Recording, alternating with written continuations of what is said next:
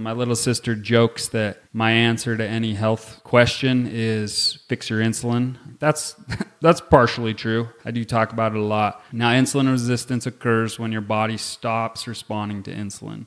It's almost like, your child who you ask them to clean their room 4 or 5 times, and you finally just stop asking because they're just not listening.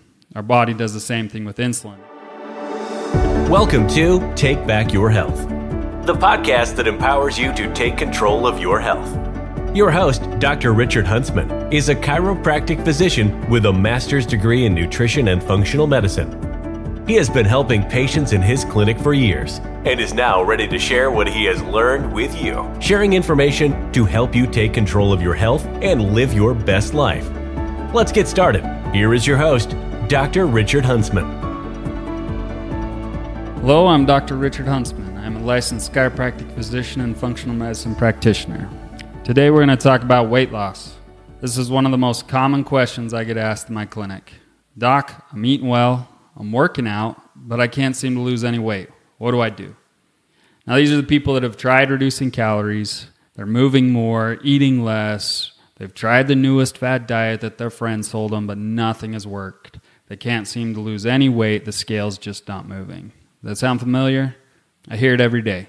Truth is, many of us have hormone imbalances that are preventing us from losing weight. Our hormones regulate fat loss, metabolism, appetite, all the things we need for sustainable weight loss.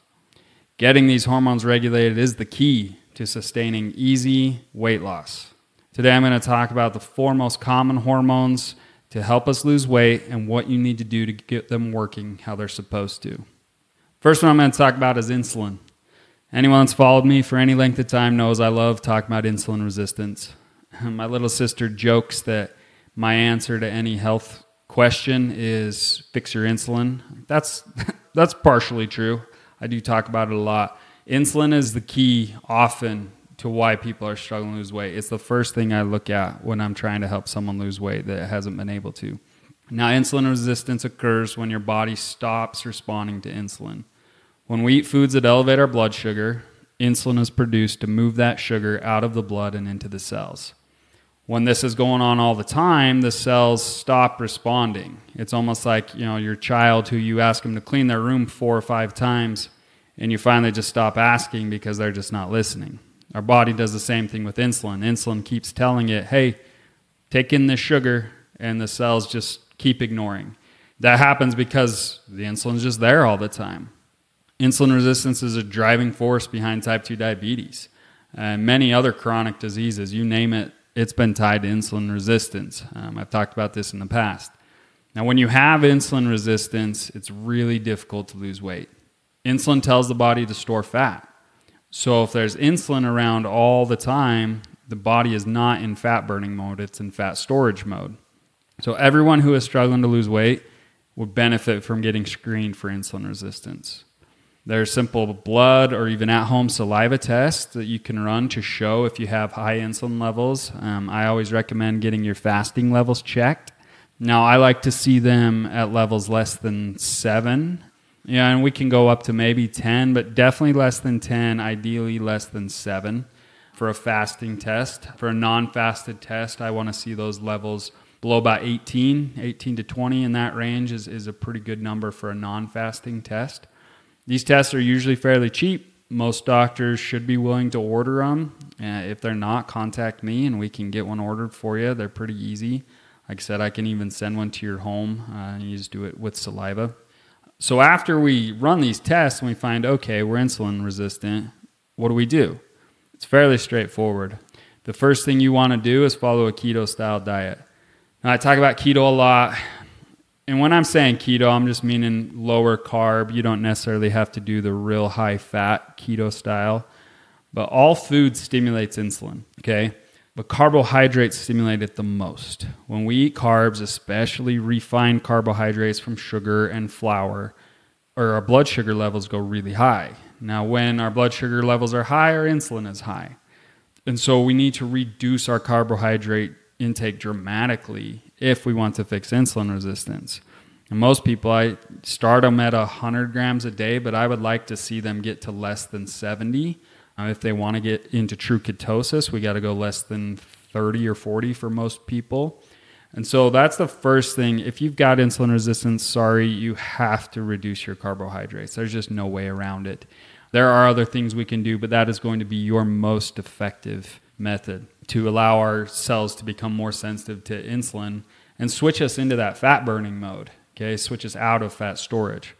The next thing you can do is fast regularly. Intermittent fasting has become really popular. A lot of people follow an 18-6, which helps. I'm a fan of, if you've been doing 18-6 for a while, change it up. Maybe a couple times a week, go 24 hours. Maybe some days and you just move when your 6-hour window is to, now this day you eat breakfast and lunch and you skip dinner. That does tend to be more effective. A lot of people find it harder to do because of dinner with the family and things like that, and I'm right there with them. We prioritize family dinner in my home, and so I find it hard to fast through dinner, but sometimes I do, and I just say, okay, I'm just going to drink some water, and I still sit with the family. Sometimes I still make dinner on those nights, and we still have family dinner. My son likes to, if he doesn't want to eat dinner, he likes to fast. If it's something he doesn't want to eat, he just says, oh, I'm fasting tonight, which I'm totally fine with.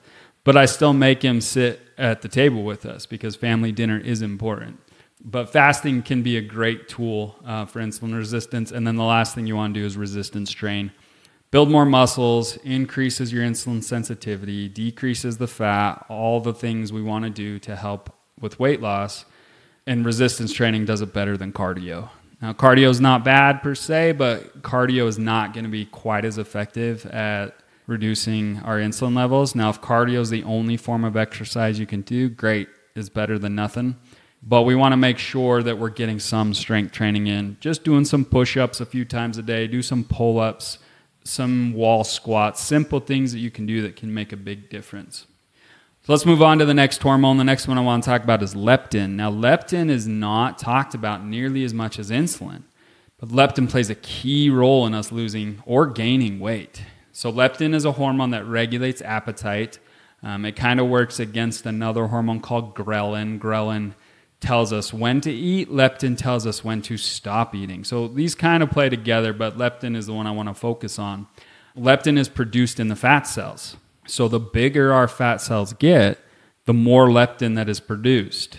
This leads us to feeling hungry all the time. Now, the other thing that can happen is high insulin levels also increase leptin levels. So if we're insulin resistant, fairly likely that they're leptin resistant as well. Leptin resistance works the same way. The leptin is produced, telling our brain, hey, we're not hungry anymore, we don't need to keep eating. But the brain's been getting that signal so much or so often that it stops responding to it and starts ignoring it. Then we can eat more.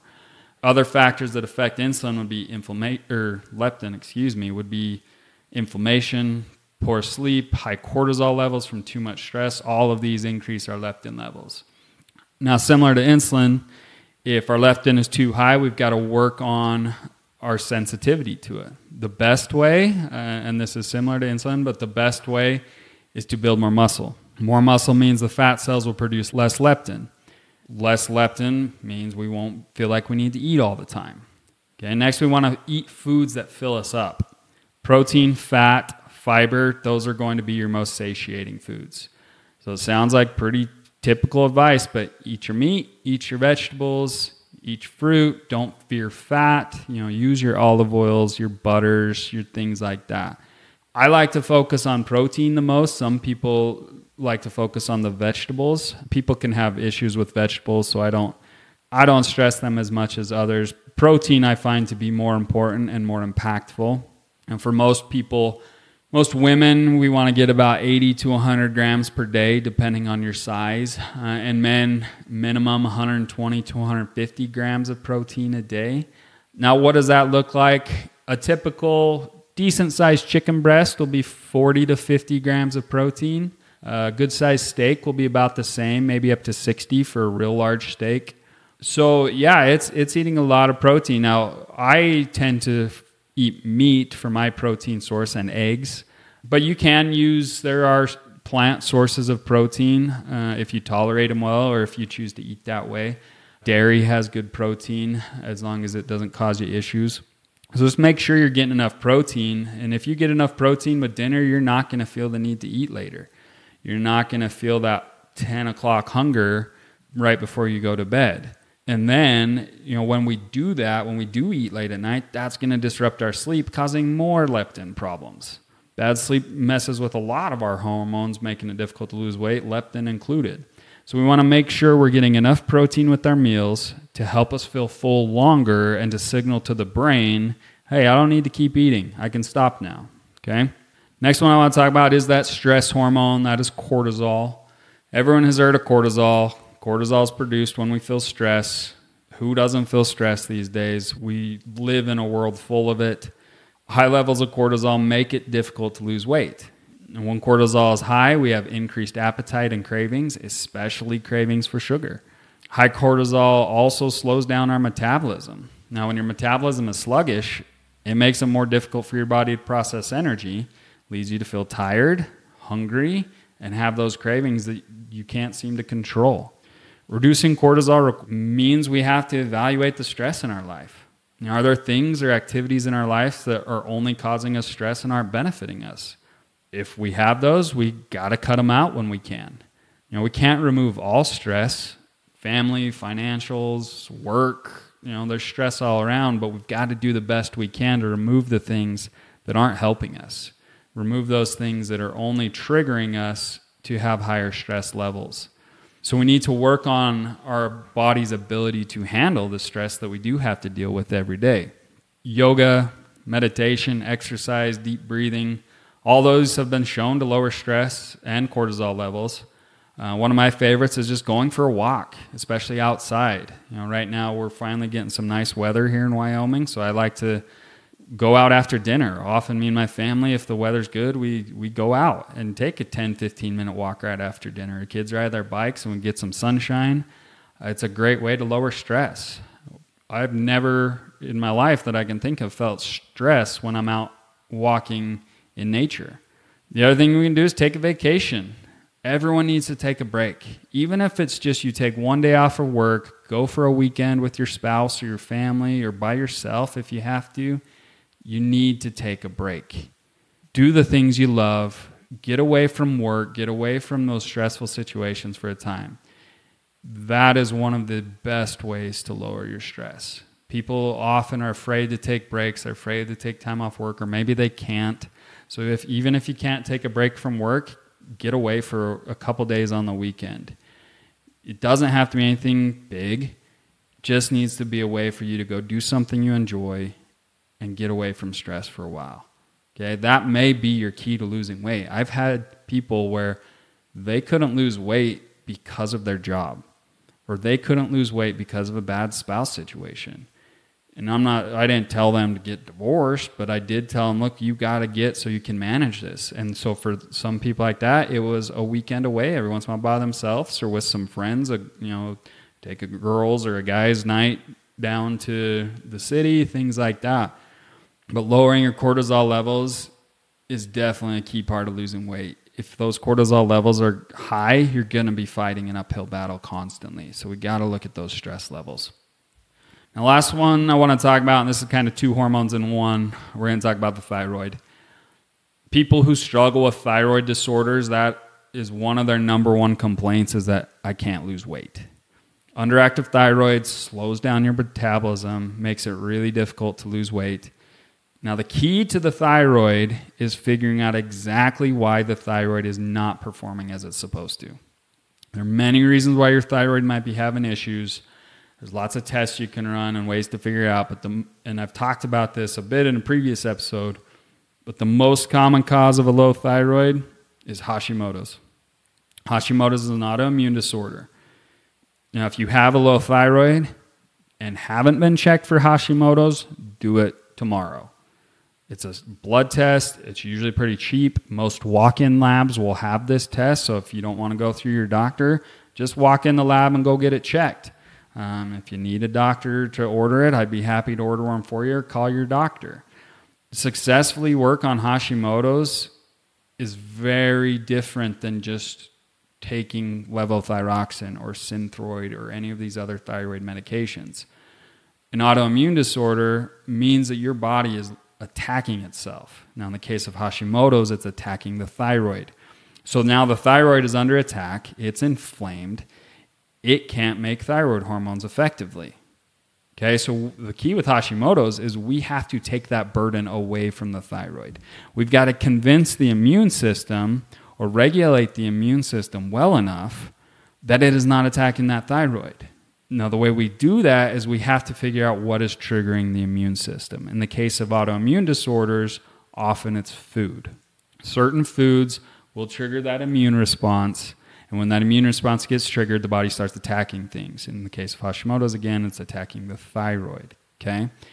Most common foods that are triggering people with autoimmunities would be gluten and dairy. Any person I have that has Hashimoto's, if they're not already gluten and dairy free, we do a 4 to 6 week trial of it. We take them off gluten, take them off dairy, and see how they feel for a month. Now, after a month, if they're noticing, man, I feel so much better, great. And if they want to reintroduce those foods, we do it slowly. And then sometimes people can get some of those foods back, sometimes not. Many people who have Hashimoto's just need to be gluten and dairy free forever. It sucks. I've been there. I was gluten-free for 5 years while I was working on digestive issues. It's not fun. But it might be the reason why you can't lose weight. If you're eating gluten and you have Hashimoto's and it's triggering that thyroid, you're going to lose every time. Okay? So there's other foods that can do it.